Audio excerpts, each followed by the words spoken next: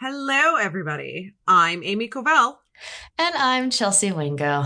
And you're listening to Hashtag Life Goals. And it's gotten a little crazy, hasn't it, Amy? Yeah.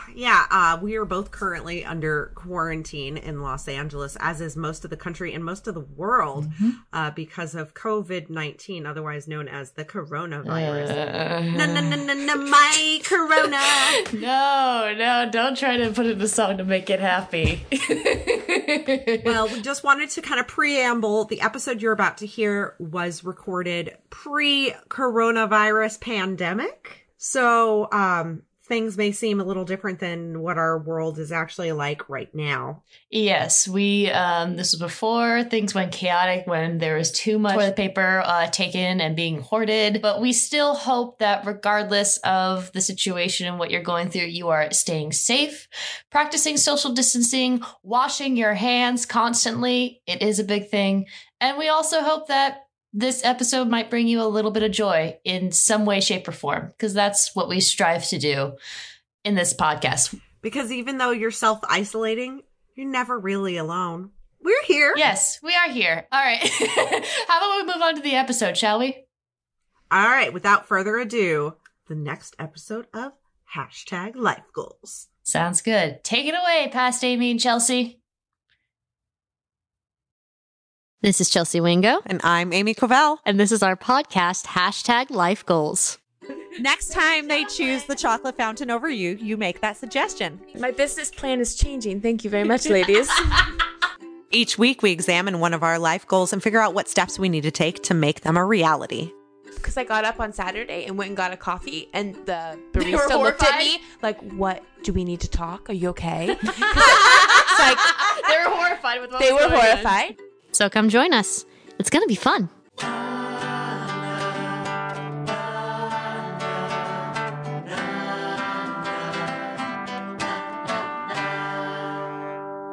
Hello, everybody. I'm Amy Covell. And I'm Chelsea Wingo. And you're listening to Hashtag Life Goals. And I saw that, Amy, and I heard that you were trying to make me laugh, and I told you not to do so. Hello, everybody. How are you doing today? Well, anyways, today's episode, I'm very excited, is Hashtag Performance. I'm sure everybody has wanted to be, what it'd be like to be on the stage or out to be in front of an audience and do some of the passions that I love and have that as a job instead of the typical 9 to 5. But that could just be me. No, well, I mean, it is both of us, because I started true, life as an actress and a performer. Yes, you did. And you have definitely spent some time on the stage, and you definitely get up in front of your YouTube channel with your creative covers all the time. Stop, Amy. So performance is a part of our lives. They are. Surprise, surprise, we work in the entertainment industry. Hello, and even though we work behind the scenes now, doesn't mean we don't still have a flair for the dramatic. Yes, definitely, for sure. And I mean, even though it might not be our main job, we like to include it in some of our hobbies or side hustles and things like that. I mean, for sure. I mean, I'm like counting down the days until I'm like retired and can start doing community theater, because like, first of all, I don't have time to do community theater right now, and second of all, I live in Los Angeles, so there's way too much competition. Oh yeah, no, exactly. I definitely have a few friends that are doing it, and they're doing this for a living, and I give them so much prop for how do you do this, because I would love to, but 1, competition, 2, I don't have the time or energy for it, and 3, it's mainly, from my experience, it's all comedy, and I'm not a comedy actress. I'm more drama, and I'm more kind of that aspect rather your than... friends are all involved in comedy related, because I'm like, there's way more performance than just comedy. What I meant, yes, thank you for including that context. A lot of my friends that might be listening, hi, how are you? They do a lot of comedy and improv theater, and I give them so much prop and credit for, and that seems to be all the opportunity. I used to be in an improv troupe. I can see that. Yeah, I can definitely see that for sure. I mean, I would be interested in improv. I think I would be a little bit nervous, obviously, because of just like, oh my gosh, what do I do? Blah, but it's so funny that comedy is not your thing. I'm using air quotes right now. Yeah. I mean, people say I'm witty. People say I'm funny. The thing is that you're all comedy. Like, you can't be serious. So I don't know why drama is your goal, whereas I could not see you doing drama. Well, I like to preface that I feel there are different genres of comedy, and some of the more popular ones, like ones of like Jim Carrey or like Comedy Central stage of the comedians, that is not my shtick. My shtick is more accidental, witty, make fun of myself humor. That's more for me. That's what all comedians do. They make fun of themselves and talk about dicks. No, I don't talk about dicks. But we can change that. No, not now. Not happening. I think I know what to get her for her birthday. A box of dicks. Oh gosh, I don't want a literal box of dicks. Then I would be you that can exact have a literal meme. box of dicks because then you know what? Then you can become a prop comic with all of the boxes of dicks. Let's just say that being a comedian and all that stuff is not my goal right now because I just don't think I can hold a candle to everybody else and that I would have so much competition. I would not want to deal with it right now. But I appreciate you thinking that all I am is comedy in some aspect, but a little offended because I do feel like I could bring on that drama. I mean, we're doing a project later on together. Do you have no faith that I could do it? No, I have faith you can do it because that one's a very personal story. Yes, there we go. Okay, should we move on? Let's move on. Okay, How was your week? Be good. Busy. Basically, once again, still juggling some things here and there. I had a couple of calls and interviews regarding some gigs. Seems promising. We shall see. I'm also working on a part-time gig that I need to finish when I get home in order to get paid. But very fun. Yesterday, I was able to go with a bunch of my friends to Sylmar, California, to play an escape room in the basement. LA. For those that don't know, The Basement is a horror thriller escape room where the story is that you're kidnapped by a cannibalistic serial killer named Edward Tandy, and you have 45 minutes to escape. I love how he has such a proper name. I know, right? Edward Tandy. And he also is talks... coming for dinner. Yes. Are you on the menu? And he also speaks very proper. He's like, "Good luck, my loves. I'll be counting down the seconds." So he's very proper with how he speaks, despite his behavioral issues that apparently happen behind the scenes. Well, I mean, who knows? He is just because he's a cannibal doesn't mean he doesn't have manners. Exactly. Like, I mean, he could be using all of the correct silverware and cutlery to eat the different parts of the body. Mm-hmm. I mean, a fillet knife is definitely best for separating the skin from the muscle. Oh, I wonder why you would know that, Amy. But anyways, I went with a bunch of my friends. That was basically kind of like my Valentine's Day thing to do because once again, Singleton, hello. And so I went with a bunch of my friends and we did The Courtyard, which is the latest addition to the Basement story series. And we were able to get out of that room in about 24 minutes. And we even got on the leaderboard. Wow. So I was very pumped about that. It was very, very exciting. Yeah, I had an amazing time. I always feel like whenever I go to the Basement, I have an interesting bond and connection with the actors that are in the room. For those that don't know, in the immersive escape room, some of them have live actors in them. And if you treat them nicely, they might be able to help you out. So I don't know if it's just me, but every time I encounter like a scare actor, like Halloween Horror Nights or like the Queen Marys, all the actors are very like drawn to me, and there's always an interesting repertoire that happens that goes on. So it was an interesting experience with performers seek other performers. Yes, exactly. Exactly. But it was very, very fun. Enjoyed it very much. Got very dirty. It got very dirty because you had to do a lot of crawling around. So not going to spoil anything more, but please check it out when you have a chance. I highly recommend it, and I promise it's worth your money. All right, enough about me. Amy, your turn. Well, I also spent the week beating the brush, as it were, to see what jobs fall out. Yep. I have an interview this week for a film, but it doesn't start until summer. So I had a lot of I posted a ton of things to different Facebook groups and got a very strong response and made a lot of new industry contacts. Uh-huh. But so far as in immediate work, nothing new shook out. Mm-hmm. But that's okay. I did not go to the escape room because I, on the other hand, had Valentine's Day plans with my sweetie. Yes. And it was beautiful. He and I took the Porsche out to the Malibu Hills and we drove around for like 4 hours, speeding through the Malibu Hills and checking out all of the viewpoints. And then we had a Romanian style picnic on, the side of one of the cliffs. And then we went down to Malibu Beach to watch the sunset. That is so adorably romantic. It's definitely something out of like a movie that you would see, like kind of like the fake intros with Anne Hathaway and Channing Tatum in that movie Don Juan with Joseph Gordon-Levitt, Scarlett Johansson, and Julianne Moore. Yeah, exactly. Those fake ones. It was very romantic. We had a wonderful time, and yeah, it was just another great Valentine's Day with Mambu. Oh, well, that's really, really sweet. I'm glad you had a good time. Yeah, so that was my week. And then coming up this week, like I said, I've got an interview. I've got a couple of networking meetings, and I am going to be guesting on a podcast. Oh, yes, you are. I am. I'm excited for you.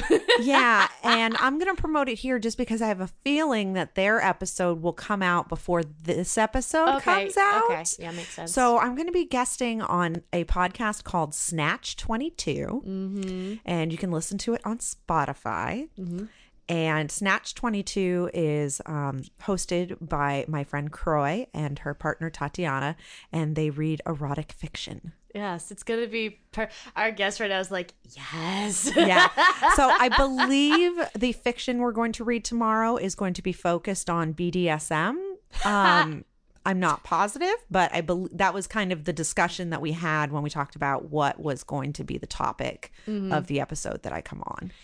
All right. Well, you have a fun time. Yeah. So any of our audience who wants to listen to me, read in a very sexy voice and talk about dirty fiction, listen to Snatch 22. Don't they already get that enough here with your voice? Yeah, but I can't say as much here because Chelsea turns easily. red. Yeah.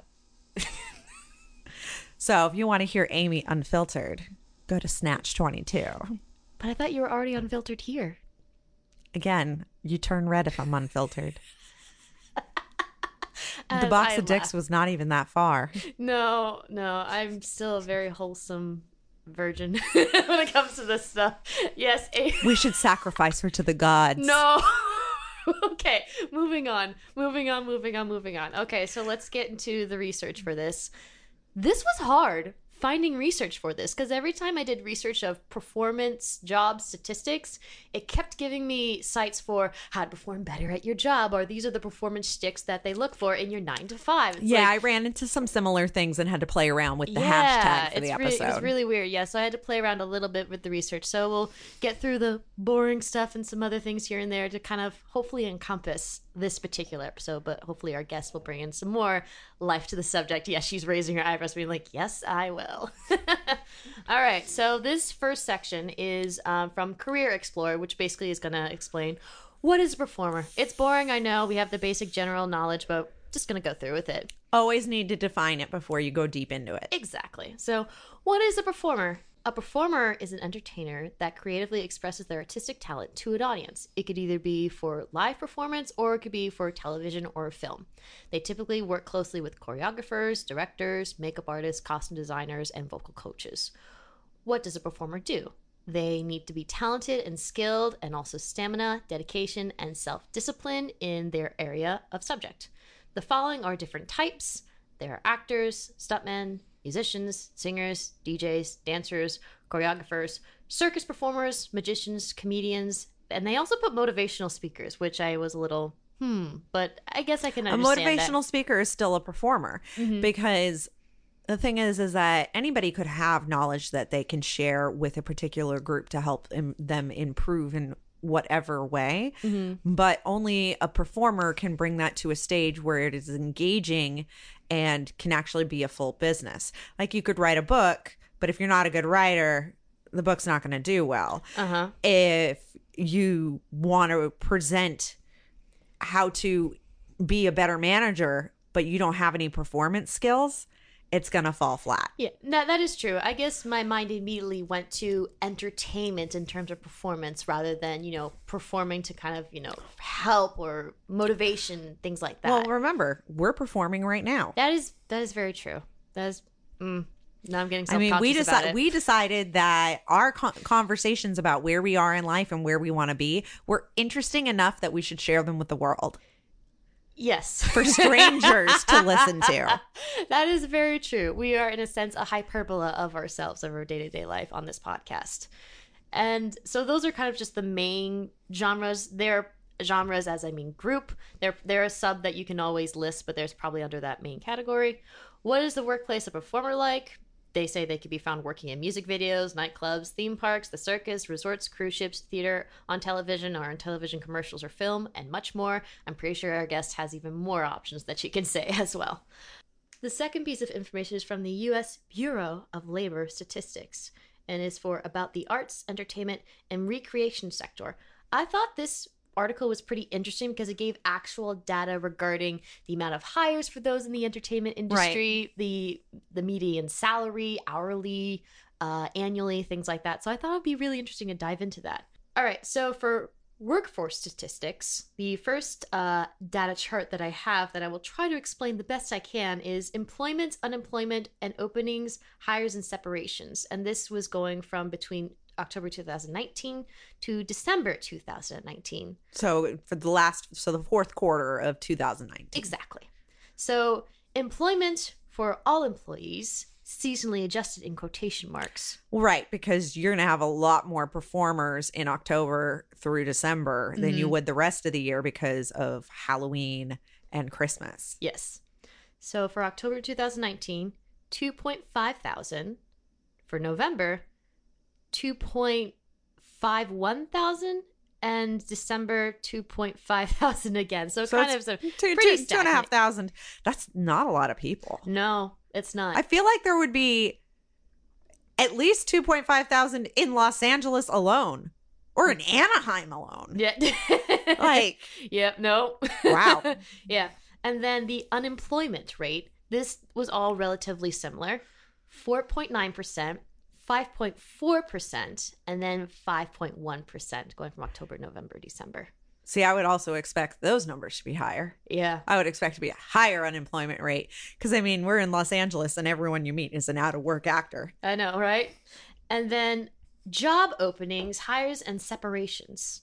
Job openings from October through December, 130, 99, and 109.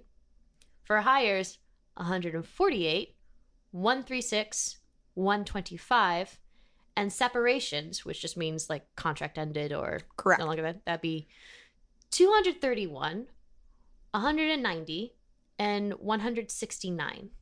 Yeah, that's like shows coming to an end. Exactly. Halloween Horror Nights coming to an end. Yep. So you saw a huge spike in November because all of the Halloween employees are let go. Yes, definitely, for sure. And the next section was union membership and representation. So these are performers, actors that are actually in the union. So members of union, percent of wage and salary workers. In 2016, 5.4%. 2017, 5.9%. 2018, 5.7%. And 2019, 6.6%. Yeah, it's becoming more and more important to be in a union, especially as our healthcare system is breaking down. Being in a union provides you those protections of healthcare. It provides unemployment protections. I mean, that's one of the biggest things for me about getting into the union is, you know, right now I'm in between films, so I don't get paid. If I was in the union, I would at least still be getting paid. Yes. The next section I have is earnings and hours for all employees. So this is not separating them by their specific group. It's for all of them combined. For average hourly earnings, September 2019, $22.87 per hour. October 2019, $23.16. November of that year, $23.62. And December of 2019, $23.89. All right, so they're making about $23 an hour. Yeah, and then the average weekly hours when they perform. For September, about 23.5 hours. October, 23.1 hours. November, same of 23.1.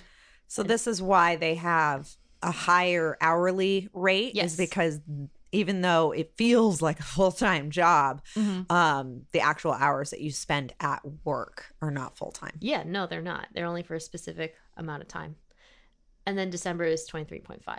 And then the last section is earnings by occupation. So this is more divided by actors, amusement and recreation attendants, fitness trainers, gaming supervisors, and musicians and singers. So I'll try to go through this really quickly. For actors, the mean is about $27.55. For amusement and recreation attendants, $11.10 as the mean. Yeah, minimum wage. Yes. And fitness and trainers and aerobic instructors, $22.03. They didn't have anything for gaming supervisors, which was weird. Which is why I include it then. I know. They gave me the charts like, why isn't it included? And then musicians and singers, $40.36. And this was all in 2018. They didn't have anything for 2019 as of right now. Right, because nobody's filed their taxes. There we go. Tax Amy here to give us information. But yeah, that's a kind of look into kind of how much people might make in the performance category and all that. And then the next article, since I was having trouble finding research, is called Why Working 9 to 5 Hours Doesn't Work for Everyone. So this was made by jeffbullis.com. I hope I'm pronouncing that right. And they talk about how the traditional 9 to 5 workday doesn't always work and have actually shown to be more efficient than a less structured schedule. And these are the reasons why it may not be working for you. Number 1, energy and time are not the same thing. We are not machines. We are unable to focus on things for more than 90 to 120 minutes without needing a 20 to 30 minute break. Yes, I can attest to that very much, especially when you're looking at a screen all day, working nonstop. They allow valuable time for recharging mental energy when you take those breaks. Without them, your performance actually lowers when you perform or you do your job, which is completely understandable. Number 2, not all tasks are created equal. For some employees, they need an extended amount of time to work on a particular task. For others, they can complete it in under like 2 hours or even 1. The 9 to 5 workday does not accommodate for differences in task duration. Many employees complain of the excessive downtime of work, or they struggle to understand why they must stay in the office until 5 p.m. if they've already completed the day's tasks. Amy's starting to laugh over there. Well, I mean, I can understand that to an extent because there are some times where I've completed stuff when I used to work more full-time and more in the 9 to 5 day job, that I would get everything done and I would have nothing else to do, or I would just be sitting around waiting for my next objective to come. Mm-hmm. And I've also had talks with people of how in today's society, I'm not calling anyone out, but there are some people that when they're hired for the 9 to 5, they are either waiting for something to happen or the task that they give is kind of really easy to do, that they can sneak in, like going to Facebook, going to Twitter, doing the social posting. Right. For something that could take 30 minutes and it takes them an hour and a half instead, which was the amount of time that they're given for it. So it's like, what? Yeah. My goodness. Number 3, the rise of freelancers has changed everything. You can tell how I'm happy by this one, being a freelancer myself. By 2020, this study estimates that more than 40% of American workforce will be independent employees working on freelance, contract, or temporary basis. More and more seasoned experts and millennial workers are choosing to work in this way and quit the corporate circle. An increase in technology is likely responsible to the rise in independent workers, as more and more networks are available to make freelance work accessible. There are a number of benefits to remote working for employers as well, such as cutting costs and maintaining higher levels of happiness, productivity amongst employees. Yes, I would highly agree with this one. I would agree as well. I mean, you know that when I was working as an executive assistant, that a lot of the times I hated when I had to go in because it was a lot of me sitting around and like poking my boss to answer my questions so I can continue on the task he gave me. You were waiting on somebody else. Right. I was always much happier when I could just kind of drop in, get all the information I needed, and then go off and get my work done. Because my time is valuable. Yes. And so even if it's not my time is valuable, I want to finish this so I can get on to another paid task. Sometimes it's like, hey, let me utilize my time, get this work done so then I have time for me. Exactly. And then I think another thing that I try not to take for granted now that I'm working freelance is that we've talked about it a couple. We've both had like back injuries. I had a rheumatoid strain that will still pop up every once in a while. And the times when it's really, really bad, I literally have to get out of my seat and I have to do stretches. I have to be on the floor. I have to roll up my back and I have to do all those things. If I was working a 9 to 5, it would look a little weird of me being on the floor of the lobby, rolling all around and then be like, hi, hello. Like, oh, hello. Welcome to the business. Hi, the receptionist. Nice to meet you. I am not going to lie. I have spent some of my lunches on set doing exactly that when my back is acting up. You know, it's about that taking 5 minutes to take care of you. Exactly. So you can do a good job. Definitely. Indeed, for sure. Number 4, a lack of flexibility does not make for happy workers. The 9 to 5 workday leaves little to no room for flexibility. According to one study, 3 in 5 Australians struggle to find time for vacations or even sick days. This is also caused by work-related stress.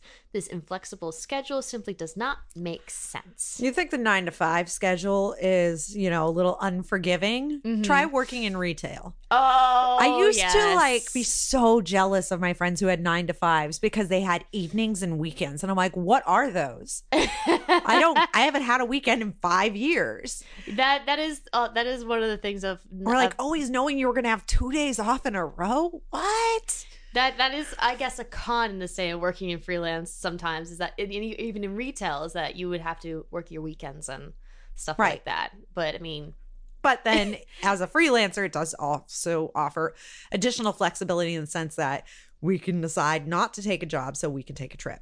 Exactly, for sure. Or if there's other paid work that comes, then you can't do a job that's free, then you pass that on to somebody else, which it's a whole other story that I'll get to in another day. But yeah, but let's say recent experience I had trying to do that, I received the most amount of hate comments regarding that in my entire life. That was a wake up experience for me. Anyways, moving on. The last one. Co-working is what promotes collaboration. Collaborative workspaces or co-working spaces are starting to become more and more popular in cities across America. A co-working space is a type of space that involves a shared working environment to encourage connectedness, interactivity. While the typical office usually is a collection of closed spaces and cubicles, co-working spaces feature long connected tables and open spaces. I mean, we could say right here is a bit of a and I've been to spaces. some of those collaborative open space offices, and even when I sit there, I feel like I'm in school. I do not feel like I have the space to do my work because I'm encroaching on my coworkers on either side. Now, I did feel like my film office in San Francisco was a more open collaborative space because I had my own office, but most of us left our office doors open and we could mingle with the other filmmakers and the other film festivals. I made a lot of great industry connections when I worked there. But yeah, I'm not a huge fan of like the cafeteria table office setup. I mean, here, example, at our own studio right here, we do have that set up. If we were in 3 different offices in front of a microphone, I don't think we would be able to have as interesting of a show. I'm just poking fun at you. But according to this research, co-working spaces can boost people's productivity and happiness. The spaces allow people from different industries or of different skill levels to interact and network. People who co-work in co-working spaces report feeling more productive and have a more positive experience at work. So, I mean, even though your office in San Francisco, they might have had like separation of like, you know, your own personal space, but you left your doors open so you're able to openly communicate with everybody. Yes, and the office dogs are always running around. Yes. Anybody who was in the office when Rex and I got there was allowed. And then when people would start to filter in a few hours later, then Rex would bark at them because he's like, what are you doing in my office? Yes, but apparently the co-working spaces are the way of the future and more companies and freelancers are using them soon as the 9 to 5 workday continues to fall out of practice. So that might change the job industry a little bit progressing forward, but that's just a little peek into the future. Yeah. I'm ready to dive into this more unconventional job industry that we call performance. Yes, I'm very excited and I'm very happy. Let's bring our guest on. Well, it is my pleasure to introduce my friend and my guest, our guest. Excuse me, I'm so sorry. I'm claiming her as my own when it's our guest for today. She is not only a top performing and freelance aerialist, but she has her own aerial company, Elevation Aerial, and she also co-owns Rock Circus LA. Let me please introduce Lisa Marie Burnside. Say hi. Hello. Thank you so much for coming. Thank you for having me. Yeah, and also dealing with my shenanigans as of right now. I love it. Very, very entertaining. And I'm a little disappointed that you haven't offered me a BlackBerry. Amy, will you please offer one to her? Thank you. Yeah. May I snag one, please? No. I knew you were going to say that. That's why I asked. And I already had breakfast already, so... That was delicious. Thank you. Thank you. I don't have This whole container will be gone by the time we're done. Good. It I should eat be. these always in like one sitting. They They're are quite delicious. delicious. All right, Lisa. Well, will you please provide a little more context of who you are and what you do? I know I gave out a little bio, but please enlighten us more. Well, I am an aerialist. I perform full-time and I teach full-time at my studio, Elevation Aerial. Yeah. That's what I do. I'm a performer. Master performer. And then Rock Circus LA, you perform alongside with the band Flu Flannels. Sometimes. So Rock Sometimes. Circus LA. Blue flannels? Not foo flannels. Flu Flannels. I'm Flu Flannels. so sorry. But I was thinking of Flu Network of the powder for Harry Yes, no, Potter. Foo Flannels. No, but Rock Circus LA is a company that me and my partner run, and it's basically just combining live music with circus arts. So that can be any band, any musician, mixed with any type of circus performer. And the shows that you've been to Yes. are the ones with the Foo Flannels, which is a 90s cover band. Oh, they're so fun. I love it. Yeah, and then I hire about 9 dancers, and we perform on aerial hammock and lyra and the lollipop lyra while the band is playing.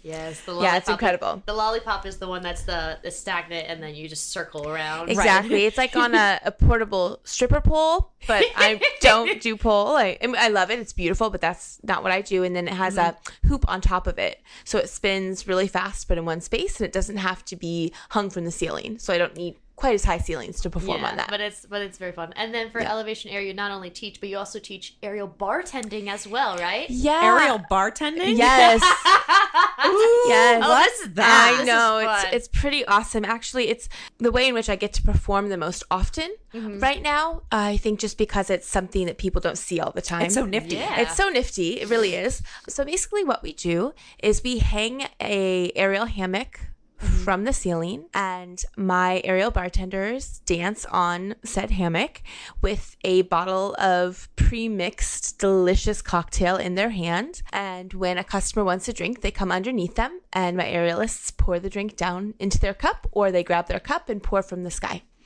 It is amazing. It's pretty incredible. Yes, I Yes. could see that. That's that would be, it's kind of kitschy. It's super kitschy. Amy's eyes So are I lighting could up right see, now. I could see that being a huge thing for like Yes. corporate parties. Oh, it is. Yeah. For really any type of party, it's Right, but I pretty could see incredible. it being really big in the Oh, yes, corporate for world. sure. And like, look what we got. Oh yeah, here. well it's definitely a little bit of a status thing too. Like, oh look what we have that you have not My had goodness. yet Well, at your I mean, party. Like 15 years from now, if I ever get married, if I have my own wedding party, I'm definitely hiring your company I'll be for there. Aries. Yeah, I will be there. Yeah, because Uh-huh. I've definitely I remember one time one of your aerial bartenders. I can't remember her name right now, but she was spinning around with Yes. my cup, and it literally was like trying to play a game of catch of trying Oh, to it's catch the so cup. fun. And I was able to get it without spilling anything, and I seemed to round Yeah, of applause. I was yes, just like, so fun. oh my gosh, yay! Yeah, and it's interesting. There's quite a few aerial bartending companies, especially in LA, and they're amazing. They're all incredible, and I know a lot of them. But the difference between my company is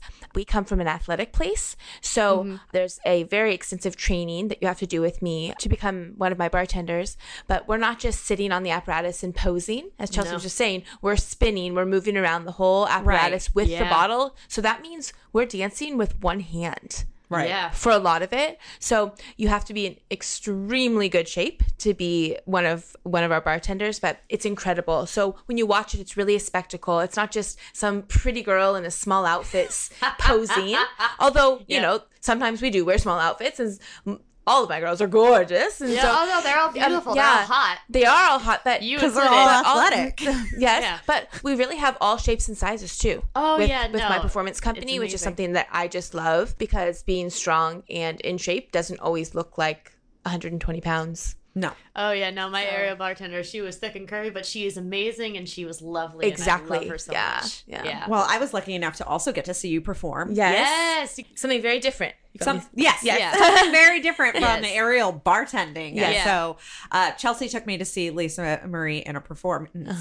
And I loved how you closed down the show. Thank you. She was the last act, yes. Yeah, because it was a variety act. And so because hers involves an apparatus that comes from the ceiling, they're like, okay, it's one of those things like we got to clear the whole audience for her to perform. Yes. Which I thought was also ingenious because they basically got the audience to do all of the cleanup work for them. They had us all put our chairs away before Lisa's performance. Yes, definitely. So I was like, oh, that's smart. Yeah. We have way less to do Smart. after the show ends tonight. Exactly. But Yep. it was very super fun. And you're also so expressive when you dance. So I have a question for Lisa Okay. Marie, just because you're so versatile in the aerial arts.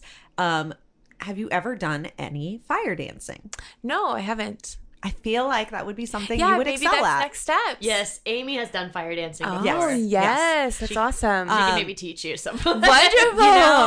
Yeah. I did a lot of fire poi up in San Francisco, and I had always wanted to eventually advance to hooping, to fire hooping. But in Los Angeles, it took me a really long time to even find places where you could go do it because this is such a high fire area. Yeah. Whereas I had fire jams every week in San Francisco. Yeah. And every time I find a fire jam here, it's like somewhere that's super inaccessible to me. Yes. And then when I'm like, okay, I have a car this week, I'm going to go. And then it'll be like, oh, fire jam canceled. I'm like, what the Right. hell? Yeah, it's interesting. I love the fire, and one of my performers is a fire dancer in my troupe. So we have that element, but honestly, we've only got it booked out once.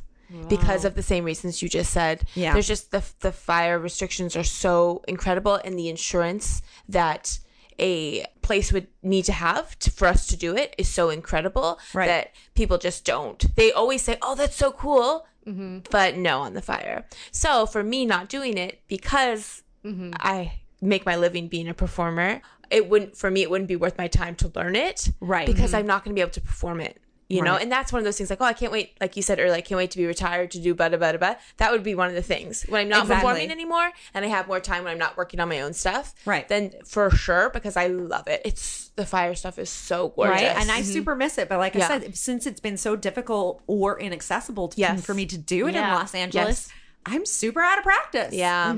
Yes. But they have the ones like the LED ones where That's not fun. it's cool. Okay. The She wants LED, the actual I want the fire. I want the flame. fire. The fire The is LED cool. just makes me feel like I'm at a rave. A rave. Yeah, I'm like, more I don't sexual. want to go give someone a light show. Yeah, I want to I dance understand. with fire. I want Yeah, to I get give it. them something dangerous Yes. to watch and be enthralled Yes, I want to with. hear the sound of the fire whooshing by my ears. Yes. And also for them to go like, ah! Yeah.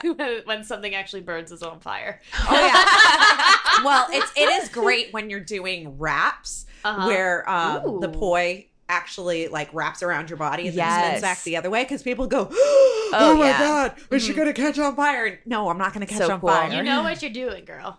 I know what I'm doing, but it is a super impressive move because people just go, there's fire touching her body. There's fire touching her body. Yeah, Yes. that's so cool. Yeah, I remember a long time ago when we saw Leota perform, there was a woman that was walking on broken glass. Like, yeah. I saw a YouTube video of her recently. She also does fire eating. Yeah. So I got to see her do some fire eating and how that worked. I'm like, oh, now I kind of want to try that a little bit. And figure I'm out not if it- interested in doing fire eating just because the taste in your mouth afterwards. I Yeah. can't I would handle. imagine so, It's but intense. yeah, probably after the first time, I'd be like, "Bleh, no, never again. But it's Yeah, just that it's kind of first, like that. You know, when you fill your car with gas and you get a little on your hand, and then you touch your face and you're like, Yeah. I need a glass of milk. Ugh, Yeah. I can't get rid of this taste.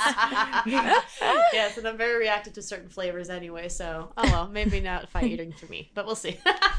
All right, so Lisa, I just Yes. now have to ask the burning question. Okay. How in the hell did you get into performing as your main gig? Yeah. I'm curious of your well, journey there. I really feel extremely lucky that my life has turned into what it has. Every step of the way has just kind of happened, and I just keep saying yes to the doors that open. So that I have to say that before I tell you kind of what totally happened. fine. But that's I feel extremely lucky. I mean, I work very hard, so I think there's a reason for it too. But things have really just fallen into place. So I moved to LA many years ago to go to school for acting, and I did that, and then I pursued that career path, and I always knew it wasn't for me, but I didn't know what that meant. I loved the whole the acting process, but I did not like the auditions. I did not like the competition. I did not like having to worry about how I looked or fitting into some mold. Right. And so I you weren't really, sure what really that love of the process I had meant no clue what it was. where you fit in. I had no clue, and all I knew is I was extremely unhappy.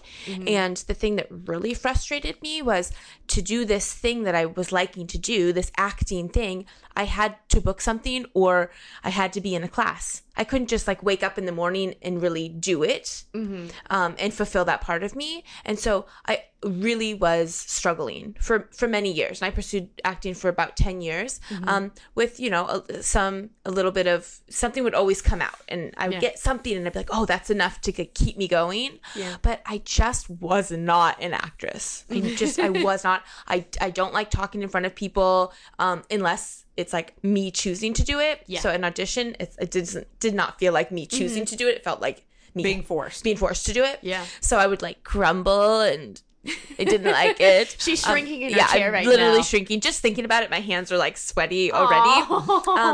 That I just didn't like the judging thing. And so, anywho, I've always been extremely athletic as well, and so I battled with my trying to pursue being an extremely athletic person. So I was running marathons and doing things like that. But then this trying to build this career in acting, and I was finding that they were two extremely full-time jobs.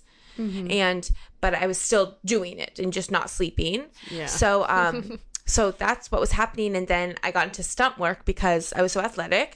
So did a couple things with that. And then I booked a film where I was going to be the stunt woman, but they gave me the role as well. Which is the first time that it happened to me. So I was going to get to play the a actual co-lead character and then do my own fight scenes and whatnot. So I was really excited about this, but because I was a marathon runner, I had these like skinny little like dangly arms, and I was like, this is going to look ridiculous.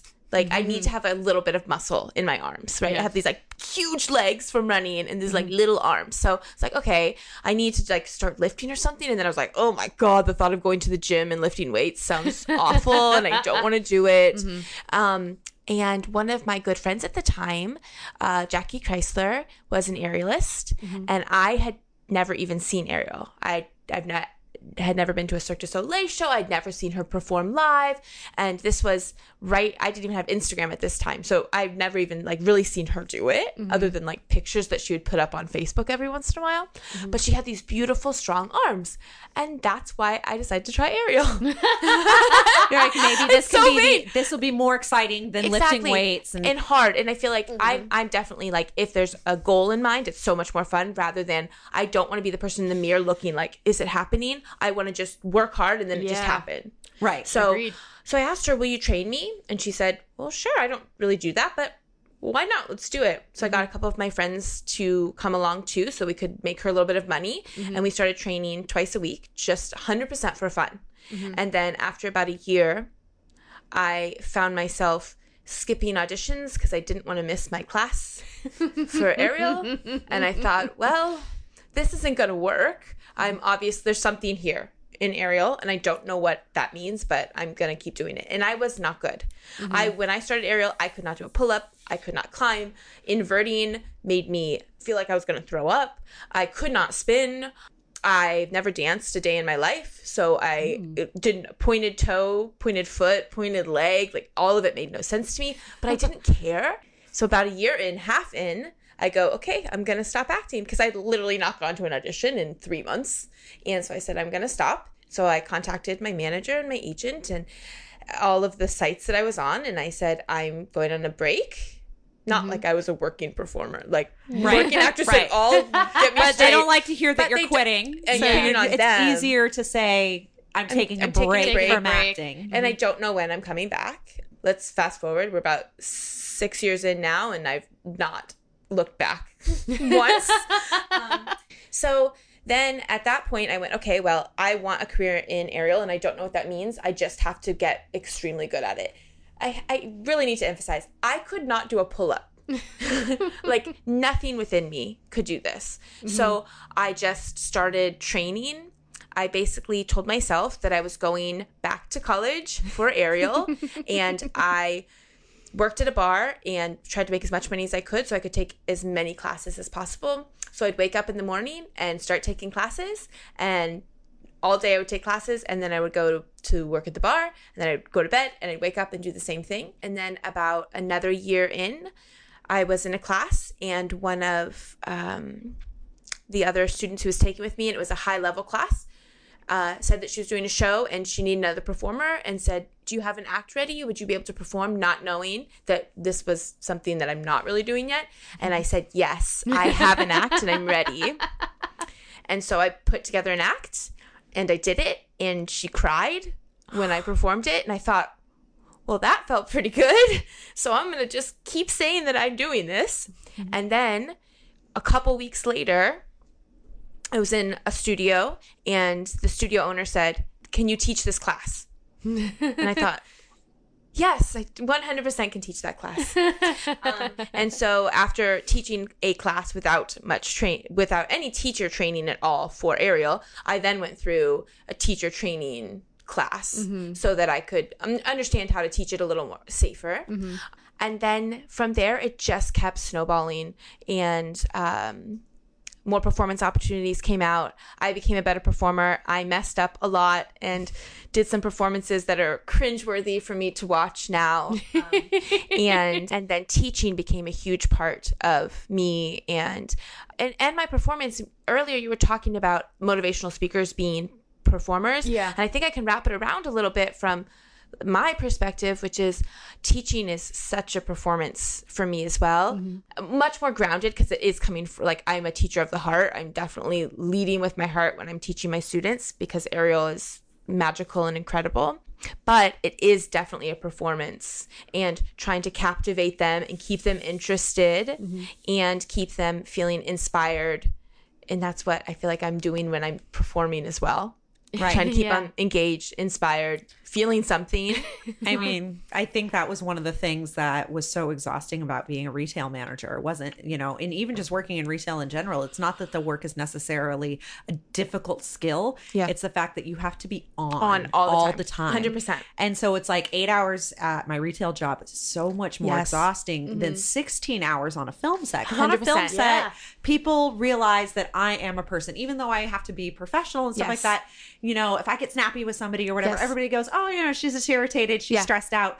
It's normal. Yes. Yeah. But in the retail setting, you can't. You're on a customer service side. 100%. Even more so than if you're a waiter or a waitress. Yes. And it's physically draining. Yes. For about 6 months, I was teaching between 4 and 6 classes a day. Oh my God. Which, once again, is not, but that it's, with the time in between and prep and stuff, it's about 8.5, 9 hours. Once, right. Like, the it's whole not day. a lot hourly wise, but it is draining. I couldn't even think straight by the end of the day. I felt like I was just crumbled. My brain was just crumbled. Yeah. So I completely understand that. But just that having to, you're really on. You have to be on. Yeah. Can you imagine an 8-hour performance? That's a lot. Yeah. And also with a bunch of, I say this a lot, when you're in LA, you're not just having one job, you're having 2, 3, sometimes 4 jobs. And even if they're not full 8 hours, like they're maybe only like 2 or 3, because you're switching back and forth between everything, it drains, like you were saying, it drains a lot out of you. Yeah. It's just like, why am I so tired when I've only done this amount of work? It's because you've been switching back and forth between all the different clients that you have and all the stuff that you have to do. It See, I thrive off of that. Yeah, because I find it less exhausting being able to kind of switch and balance. So like as a I retail have on and off days regarding that sometimes. Yeah. Well, so as a retail manager, like I said, it's exhausting being on all day. The days I was happiest were the days where half of the day I would be doing something that was very more technical and organizational. Yes. So like when I was doing displays and if I was doing, the back room, because I was getting that balance between having to be on for the clients or being able to be just focused on completing a task. Right. Yeah. Yeah. Yeah, exactly. Like I want to preface that that I do love what I do and I love video editing, but definitely, you know, there's some that's like, it's not your style. Like I've done some educational stuff or I'm doing some things for other people. So sometimes if it's for them or something I'm not really interested in, so sometimes if I'm switching like in between, that could be mentally draining and exhausting. Yes. But if it's stuff that I love to do, then I do thrive off that. And I will sit like for 3 to 4 or 5 hours. It's just, there are some good days, there's some bad days, there's on and off. It's just, it's overall, it can be a little exhausting just spreading yourself around to all these different avenues. Of course. Yeah, it is. Life I think she's exhausted just talking about it. I know, man. It's just exhausted talking about it, but I was just, I don't know why, but it was just really touching for you saying like I couldn't do a pull-over, that kind of thing. Because I feel like I'm in the beginning stages still of my aerial training, and I love including it as part of my life, and I would love to include it more and more if I have more time for it. Like I've always, this sounds really weird, but I've like going to your show and be like, I would love to be like performing along with him. That sounds great. That's amazing. But I don't think I would be able to do that because I haven't trained as long as everybody else. So I'm not with it. That is a lie, and I will tell you why. Okay. So a big part of why I wanted to start my own aerial studio, because I was teaching at other studios for a long time, is because when I was starting to feel, after that first person asked me to do a show, and I did it, and I felt like, oh my God, I could do this. There was a break in between there where I didn't have anything, no shows, nothing. And I didn't know how to get them. I'd only done one show. So one show of footage. I didn't know anyone in the aerial community, but I didn't even need to know them. I need to know people in the bar industry and corporate events. Like, how am I going to perform? I couldn't figure out. I wasn't good enough to just go in and audition for something and get the gig. But then I was too good to just be a student. I didn't know how to work. Yeah. So then I started my own studio with an emphasis on helping people perform at whatever stage they're at. Because there's performances for everyone, which is what I started to find out once I started to really just get into the business side of it. So my students, I just teach privates at this point with an emphasis in performing. And I have students who have trained with me for 6 months and have already had performance opportunities, because there's some gigs that can't afford to pay me what my rate is or what some of my other top performers' rate is, but they really want aerial and they see the magic in it and they see that they want this really awesome thing, and I can hire my aerialists who have less training to do those performances. Right. They work at a lower rate because they're working their way up. They're working their way up. And to the public, they see this person hanging from the sky doing very simple things, and to them it's still amazing. They have no clue that there is something different. Right? So I say that because if you want to perform, there are avenues for that. That doesn't mean you're going to be or have time to be at one of the big shows that I'm at, but that doesn't matter. There's going to be opportunities if you want them. You just have to seek them out and then talk to the right people, wink, wink, who can help you figure out your quote unquote career path for performing. And it might not even be any money. It just might be to release that passion, that thing inside you that you just want to do it. Because I do love the performance aspect. I do miss that a lot because I did a lot of acting. I did a lot of musical theaters. I was in a lot of leads in my shows. So I do miss that a lot. And I felt like aerial is the first kind of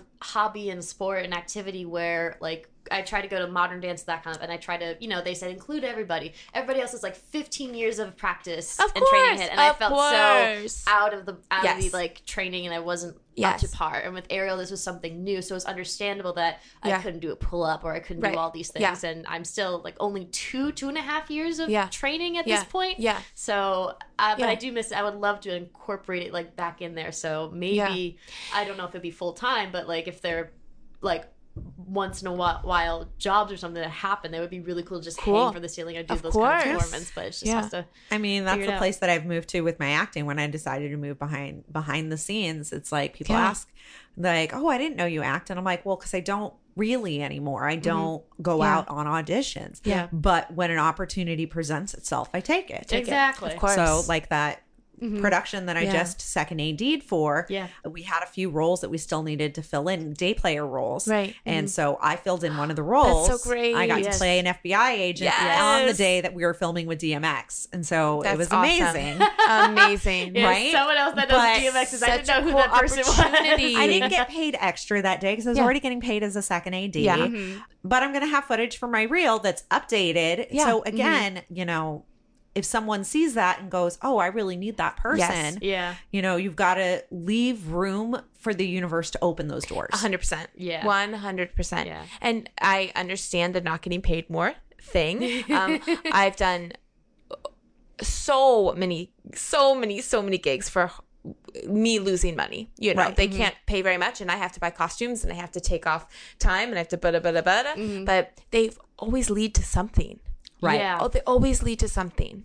So Exactly. I think it's worth it. Yeah. Absolutely. Yeah. I mean, I'm doing a film at the end of the month that, you know, my friends always kick me. They're like, don't do anything for free anymore. Stop I know. it. Stop it's it. hard. Stop it. Yeah, I it's struggle very with hard. But that. I've got this rule that each of my friends gets one freebie. Awesome. And so That's awesome. someone reached out to me and, you know, she asked if I could do a 2-day shoot. And I said, as long as I'm not on another production, why not? Right. Yes. Exactly. Yeah. Yeah. Because it could lead to the next thing and the next Really thing could. and the next thing. I filled in, it was paid work, but it was like really rushed. Like I got a call to go fill in on the last 2 days of a feature. Yeah. And the DP for that one highly recommended me to a USC student who's doing their thesis film next fall. And she's already booked me. That's amazing. Wow, that's awesome. That's great. All right, so Lisa, since you have chosen this performance lifestyle, as we say, can you give I don't want to say average, or kind of like what a typical day would look like as a performer, or is it just so different each day that it's very similar. I can give you. How about I do 2 days? Sure. A day with a performance and a day without a performance. Sounds great. Because that is what's very different. So if it's performance day, I will start the night before, though. I will take 2 sleeping pills. I love that already. So you drug yourself up. I drug myself up. No, I use like the healthy melatonin ones, you know. So because I can't have like the chemicals would make me groggy and that's not good. But I have to the night before any performance day take 2 sleeping pills or else I'm just thinking the whole night and I can't make myself fall asleep. Exactly. So that's when the process starts. I love it. I love it already. And then I will wake up and have coffee and then go to yoga, and I go to hot yoga, and then I come back and I take a really hot shower or bath and like continue to stretch out my muscles and get them moving. Pretty much on any performance day, I still have to teach at least 1 or 2 private clients. So then I'll do that throughout the day, drinking water and trying to keep myself full without eating too much, which is hard because I'm always hungry. Like Same. I eat twice as much as my fiance, and he's a big guy. I'm just, you know, with working out 4 hours a day, I'm just always hungry, even on the days where I'm not working out like 4 hours a day. So that's something I do struggle with when, you know, I don't struggle now, I know, but how much food to eat to still feel good to perform later on and still have enough energy. Yeah. So it's, you know, protein and carbs on and off pretty much all day, little bits, like a little squirrel. So then after I've taught, then I'll start the process of getting ready. And before I go to any gig, I do like lashes and hair prep. And I wait till the very last minute to put makeup on because I'm not a makeup girl. I don't like to wear makeup like on my normal everyday. So I just wait till right before show, and then I drive to the show, keep stretching, rig, show's over, eat a lot, go to bed. Take a bath, go to bed. And then on non-show days, I wake up, have coffee, go to yoga, all the same. And then I will come back and teach. So I'll teach 2 to 4 privates in a day. And then I will either go to a class or train myself on one of my rigs, have dinner and go to bed. Yeah. But between all of that, on show days and non-show days, I am online trying to book other gigs all the time. I was about to ask that, yeah. It never stops. Oh, yeah. I'm always trying to find the next thing and introduce Ariel to a new place. And that's how I find that things are really working for me, is I'm trying to introduce it to people who don't already have it, rather than try to get a gig that some other aerialist has. Instead of going after clients who have booked aerialists in the past, you go after clients who've never even heard of it. And that's a little bit twofold for me. Number one, I love introducing aerial to people who've never seen it before or only seen it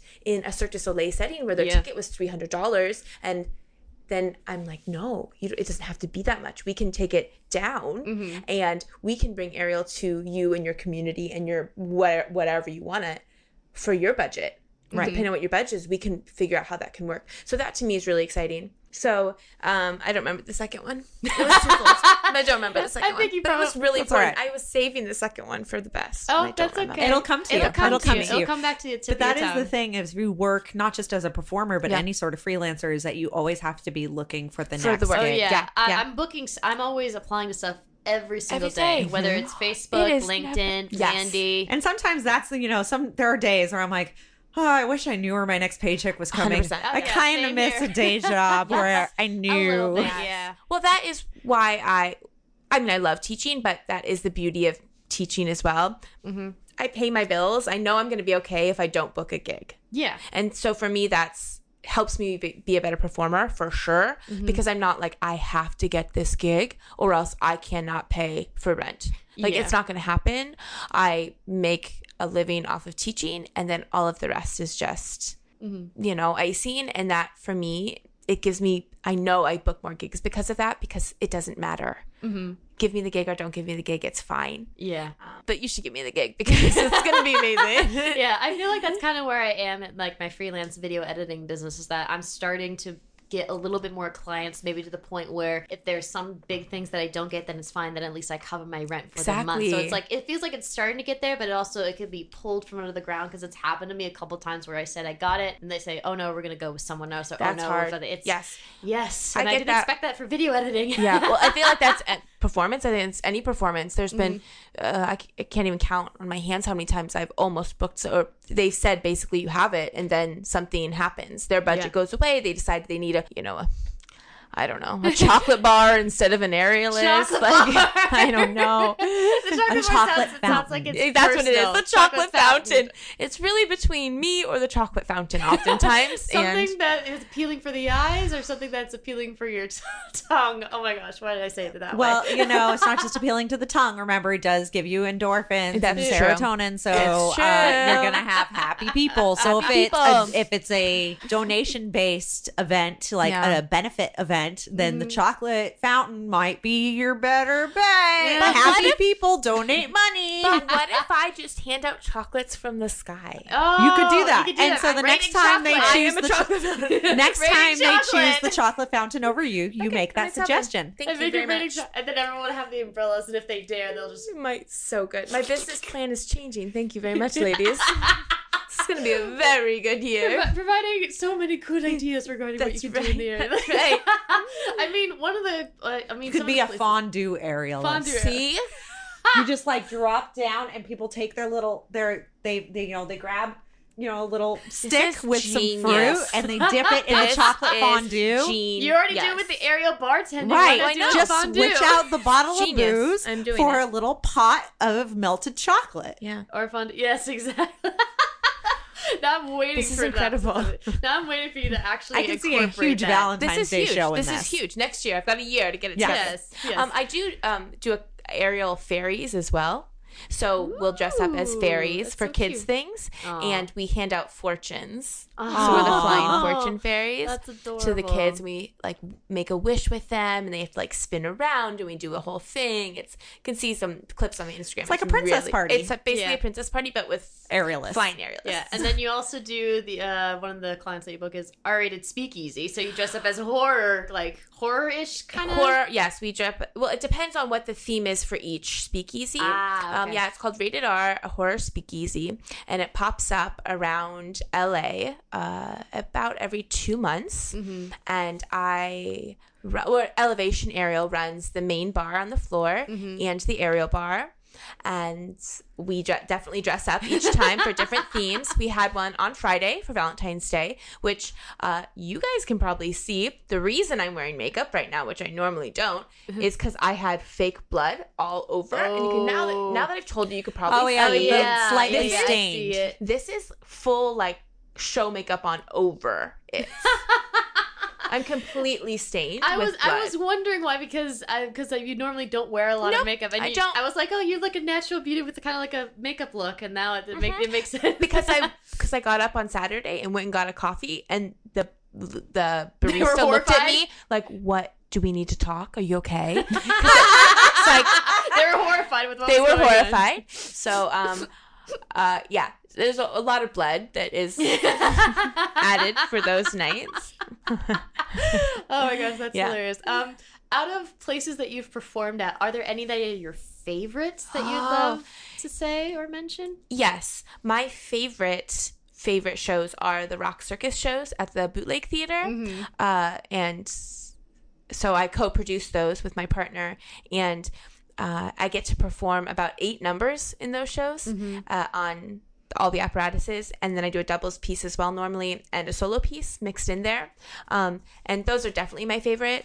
It's just a rock show with 90s cover songs, and it's a performance, but the crowd is really into it, and they just want to be a part of it. So for me, those are highlights of my year. Every one of those shows are incredible. Yes. But I mean, I love everywhere I perform, there's some reason I could convince myself it's my favorite. I've performed at Porvoo a couple times, and I love that because I get to be lowered from the ceiling, which is pretty magical. I asked if I could do my whole routine where they just pulled me up and down and I would just switch shapes, and they said no, but I thought that would be just lower down like Mary Poppins. That would be so cool. That's it. No real dancing, just posing as I come down. That would be so cool though. So I love performing there. I've recently started performing the Lollipop Lyra that we talked about earlier, and I do burlesque lollipop. So I do a whole 3-part burlesque strip on the lollipop. Yes. And so it's to 3 songs, and clothes come off, but because I'm an aerialist, I can't like get naked at all. So basically I go from having lots of vintagey style clothes on to just wearing an aerial costume. Right. Oh, that's awesome. So for me, that's super fun. Yeah. What else? The show that you guys got to see last week, it's Scott Neary's Booby Trap. It happens every Wednesday night, and I perform with them about once a month. And that's definitely one of my favorite shows too. It's just so fun, and the show itself is not an aerial show. It's a old school style variety show, as you guys know, and each act has 4 minutes, and the host, Scott Neary, hires entertainers from all over the world, the best and the worst. So every 4 minutes is something that is you're gonna love it or you're gonna hate it, but it doesn't matter. It's over in 4 minutes. You know, right? Now, yes. After the mics are off, remind me to bring something up. Yes, we'll do. There are some things that we don't say. Yes, understood. Yes. So I love that show. It's just the amount of entertainers that are on each night that I would never really come across, because not all of them are circus type. Yeah, exactly. So it's fun for me to meet performers who aren't in my world. Right. So I really enjoy that. And oh my God, I went home just going, what happened? What happened? I immediately was looking up videos of the hamburger. Oh my God, that guy's amazing. Yeah. Dude, I lost my shit. He's crazy. Yeah. It's a great show. Such a good show. I'm actually performing there again this coming up Wednesday. So, yeah, it's a fun show. It'll be super fun. Very exciting. But, yeah, so the end of that answer is I like anywhere I perform is super fun for me because they're all very different. You know, we perform for Golds when they have anniversary parties. We're the aerialists who perform with them. And then schools will hire us for fairs and, clubs for bartending and ambiance and special events at, Clifton. So really every performance is so different. And for me as being a creative, that's really fun for me to get the gig and figure out with them what it's going to look like, because it's not ever the same One of the things that they talked about in the research was like maybe why the 9 to 5 doesn't work for you. They said that how a less structured schedule is much better for you as terms of like having something like 9 to 5 every single day. You know exactly what you're doing. Do you believe in that? Do you think there's like a 50-50 or what are your thoughts on that? Yes, no. And this is, if you would have asked me this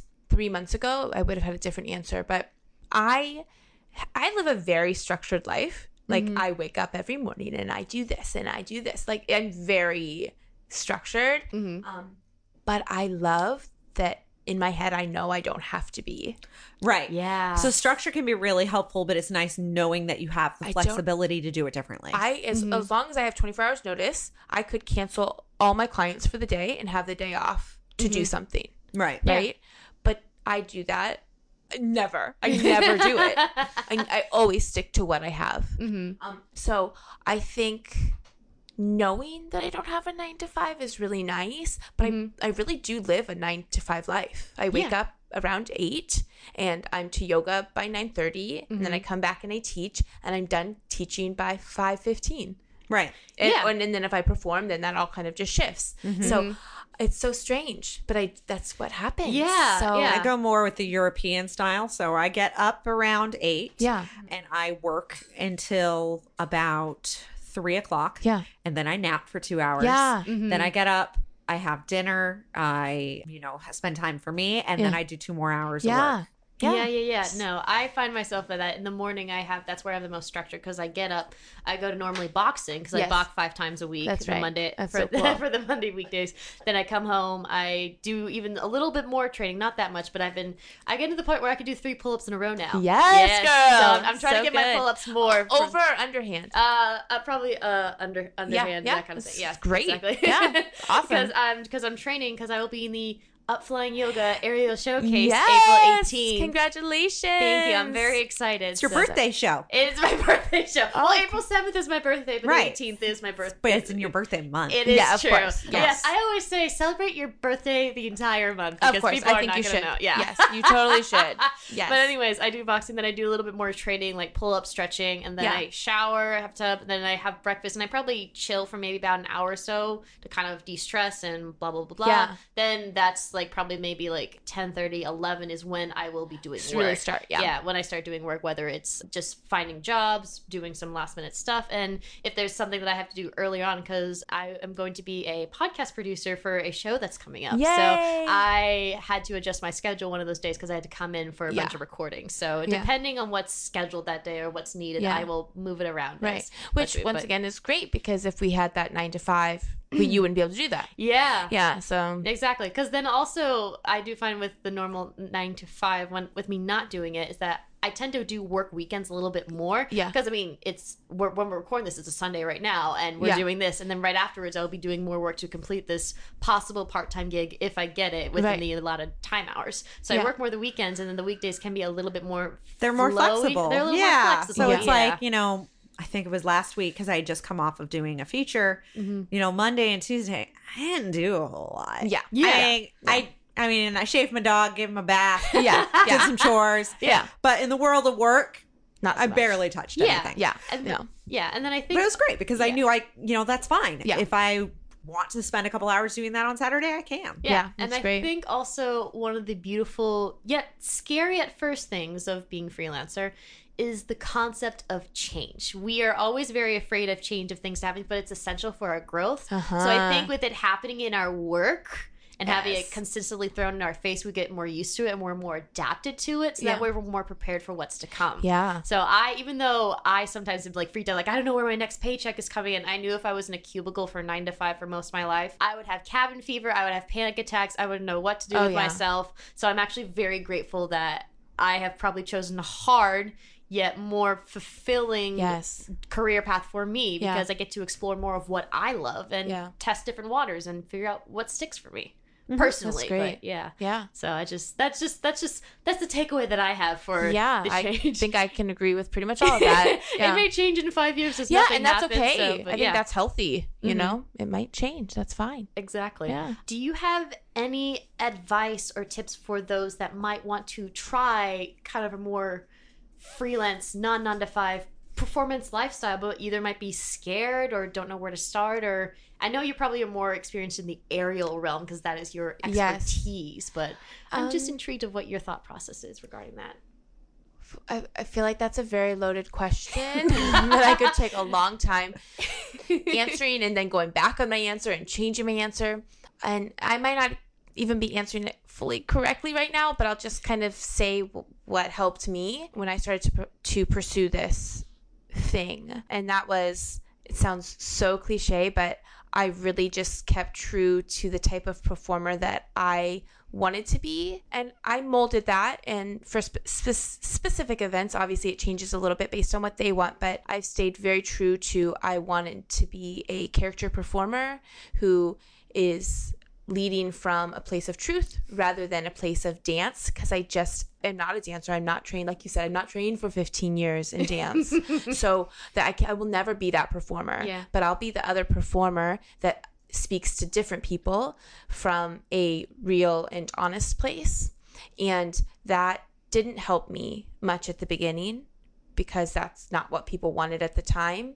But as I kept growing and building, I found the people who did want that type of performer, and that's what helped me become who I am now and do what I do. So the advice for people who are pursuing some sort of career in performance is, yes, you have to mold and adapt for what the client wants. But if you stay true to the type of performer you want to be and who you are, you eventually will be more successful because it's unique and not what everyone else is doing.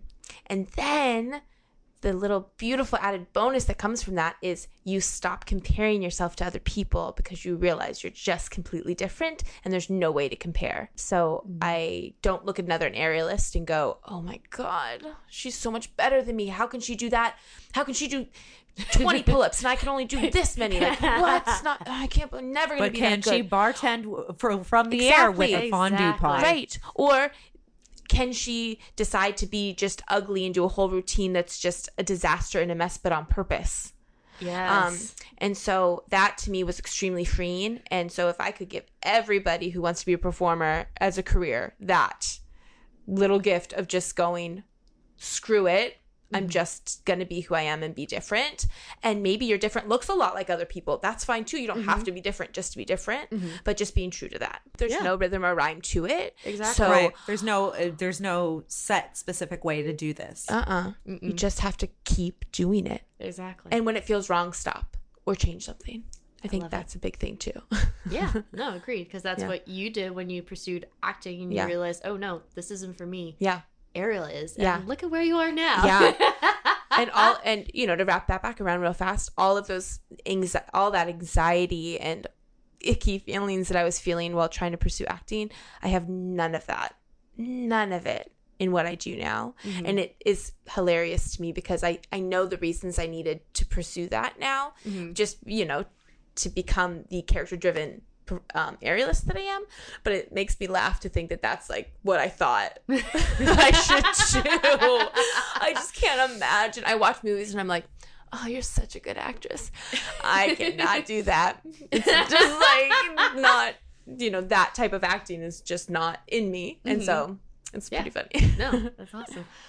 Oh my gosh. Well, Lisa, thank you so much for all that information. It's great. All right. So one more round before we all leave, and it is hashtag hunt. So we've taken hashtag performance and found it in the Twitter, Instagram, whatever social media we can find. Well, technically Amy did. And I can tell her smile that it's good. It's good or it's interesting. It's going to be fun. It's going to be fun. Like I said, I had to kind of play with the hashtag. Yeah. Because like I first typed in hashtag performance and the first thing I got my name was Lisa Marie Burnside. Yes. Absolutely. Exactly. The first thing I got was about a car that has great performance. Yes. And then I was like, oh shit, that's right. This means a lot of things. And I said, I'm going to have to weed through not only cars, but I'm going to end up weeding through everybody's tweets about going to a performance. Yeah, right. So then I knew that we were really focused on how do you make a living out of being a performer. So I tried performance for a living. Nothing. Yeah. But I was able to find some stuff under performer for a living. Okay. And there are a few other hashtags in here that I will list with the finds. So you'll know how I found them. The answer is always yes. Hashtag theater, hashtag performing for a living. Yes. Oh, yep. Yes. Always say yes. Yes. Unless you ask, the answer is always no. So you always That's say true. yes.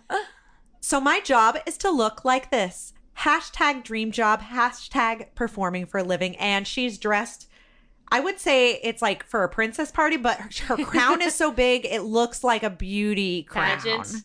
So Beauty pageant. somewhere So in that good. realm, one or the other. Or maybe so she's going good. to a But yeah, that's- quinceañera. It's I don't know why it's reminding me of fun, that. you know, that it's her job to be able to dress up in pretty dresses and put wear on a makeup and wear a crown. Like, yes, Yes. that is amazing. Hashtag blessed. The next Disney princess.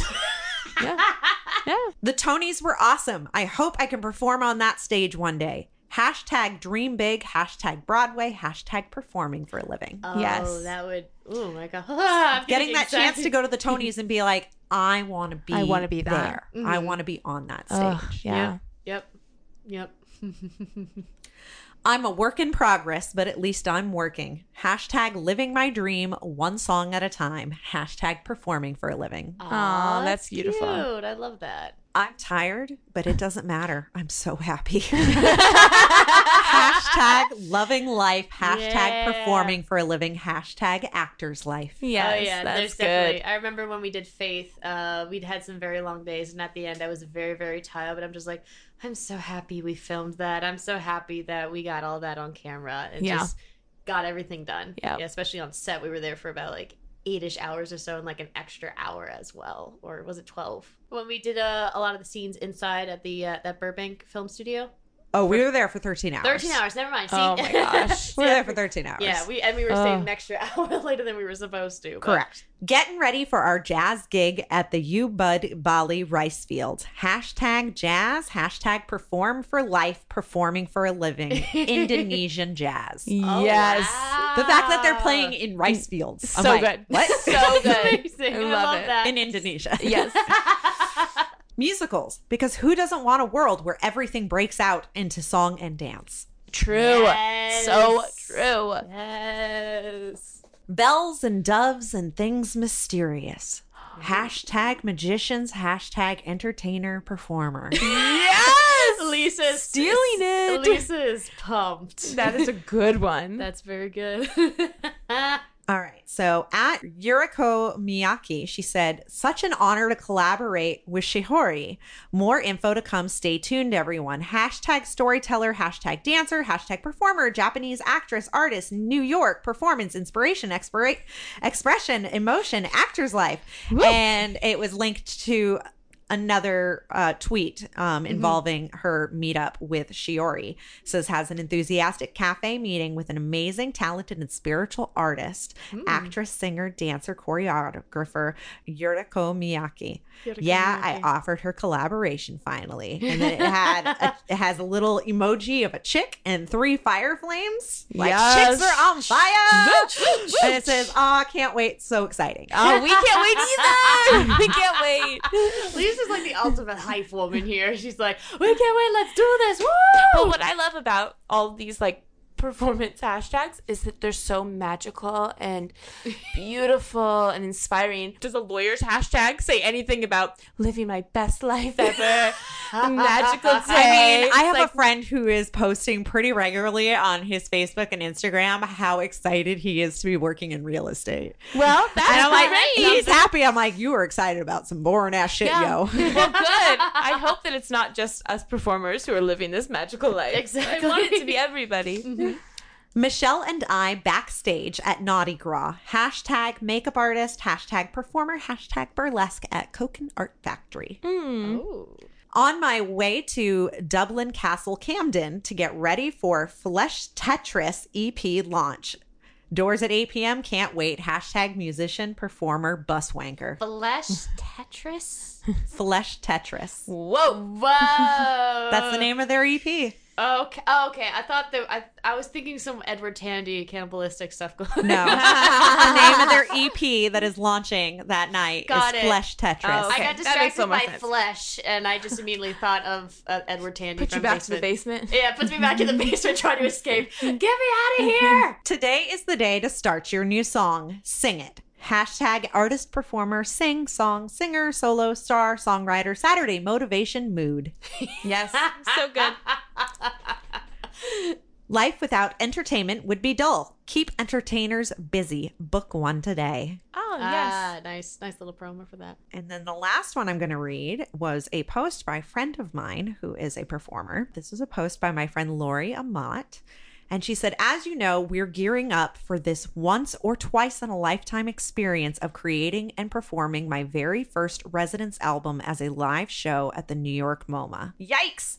I've hoped for this for years. Now it's truly happening. It's a double shot, as in it's my first full-length performance since Freak Show, and first truly with the band The Residents.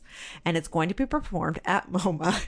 Yikes. So the performance she was talking about is called The Residents God in 3 Persons Live, a live video theater project by legendary group The Residents and media artist John Sanborn. And this was a post as they were nearing the end of their Kickstarter campaign. They raised over $50,000 to put on this show. Wow. At the MoMA. That's great. Wow. So congratulations, Congrats. Lori. You're going to have to show me photos Awesome. from the event. Ooh. And so that was it for hashtag Hunk. Awesome. Now, hashtag challenges. Yes.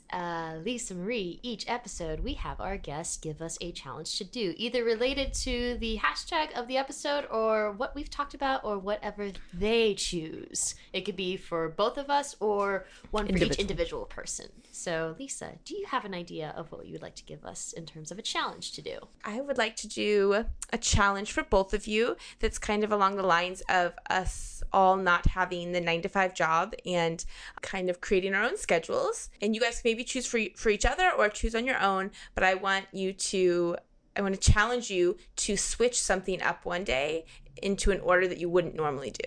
So like you take your break instead of at 3, try taking your break earlier and see what happens. And then for you, if you normally go to boxing in the morning, maybe go to the afternoon boxing. You can choose what your own is going to be, but change one thing that you normally don't do at that time and do it at that time. I like that. I like that. Yeah. I like that. And I'm going to do it too. Yes. Yeah, I think we could all we can all definitely either be really frustrated that day or have a great day. Yeah, no, I like that. Yeah, because I do the boxing normally during the weekdays. I don't go to the weekends. That will be when I do like my aerial. So like switch it up around. Mm-hmm. Yeah, exactly. Figure it out. Mm-hmm. And I'm gonna call you at 3 p.m. one day, and you better not be sleeping. Yes, call her out on that. No, I easily move that nap around. I often take that nap at 1 o'clock or even 11 a.m. So I think what we'll switch around in my life is I usually play piano at the end of my workday or right after dinner. I think maybe let's start a day that starts with an hour of piano. I love both of these. I love that. Yeah, and then I do boxing in the morning. Maybe do it more in the afternoon because I used to do boxing in the afternoon before I switched to the morning schedule. So maybe switch that around and see, is morning still what's best for you, or does afternoon shake up your day? Because you know how you get cabin fever. If you go in the afternoon, does that stop you from getting fast food? Can you not bring that up for one episode, please? No. We already talked about how I'm going to lord everything over you forever. Oh, gosh. And it's mostly just because it annoys you. Yeah. That's really the drive to do it. Yes, it annoys me and it brings you joy. Are you happy? It does. Poke the bear. Poke the bear. Get away from my personal bubble. Thank you very much. What bubble? This is when you need those separate offices. Exactly. You sure you like this open floor plan? Yeah. See, it doesn't work for everybody. Yes, exactly. All right, awesome. Well, we'll take those challenges into account. Lisa, for those that are listening at home, where can they find you? Do you have anything you'd like to plug? Sure. You can go to my website, elevationaerialdance.com. or LisaMarieBurnside.com will get you to the same place. And on Instagram, Little Burnside, LittleBurnside. And I'm always posting shows and all of that stuff on there, so you can find everything there. Yes, definitely, because we got to go to your next show Ooh. real soon. Yep. And you can find us at Life Goals Pod on Facebook, Instagram, and Twitter, and at Gmail and lifegoalspod.com. Yes. So thank you so much, everybody, for listening. Once again, I'm Chelsea Wingo. And I'm Amy Covell. And this has been #LifeGoals. Have a great day, everybody. Bye.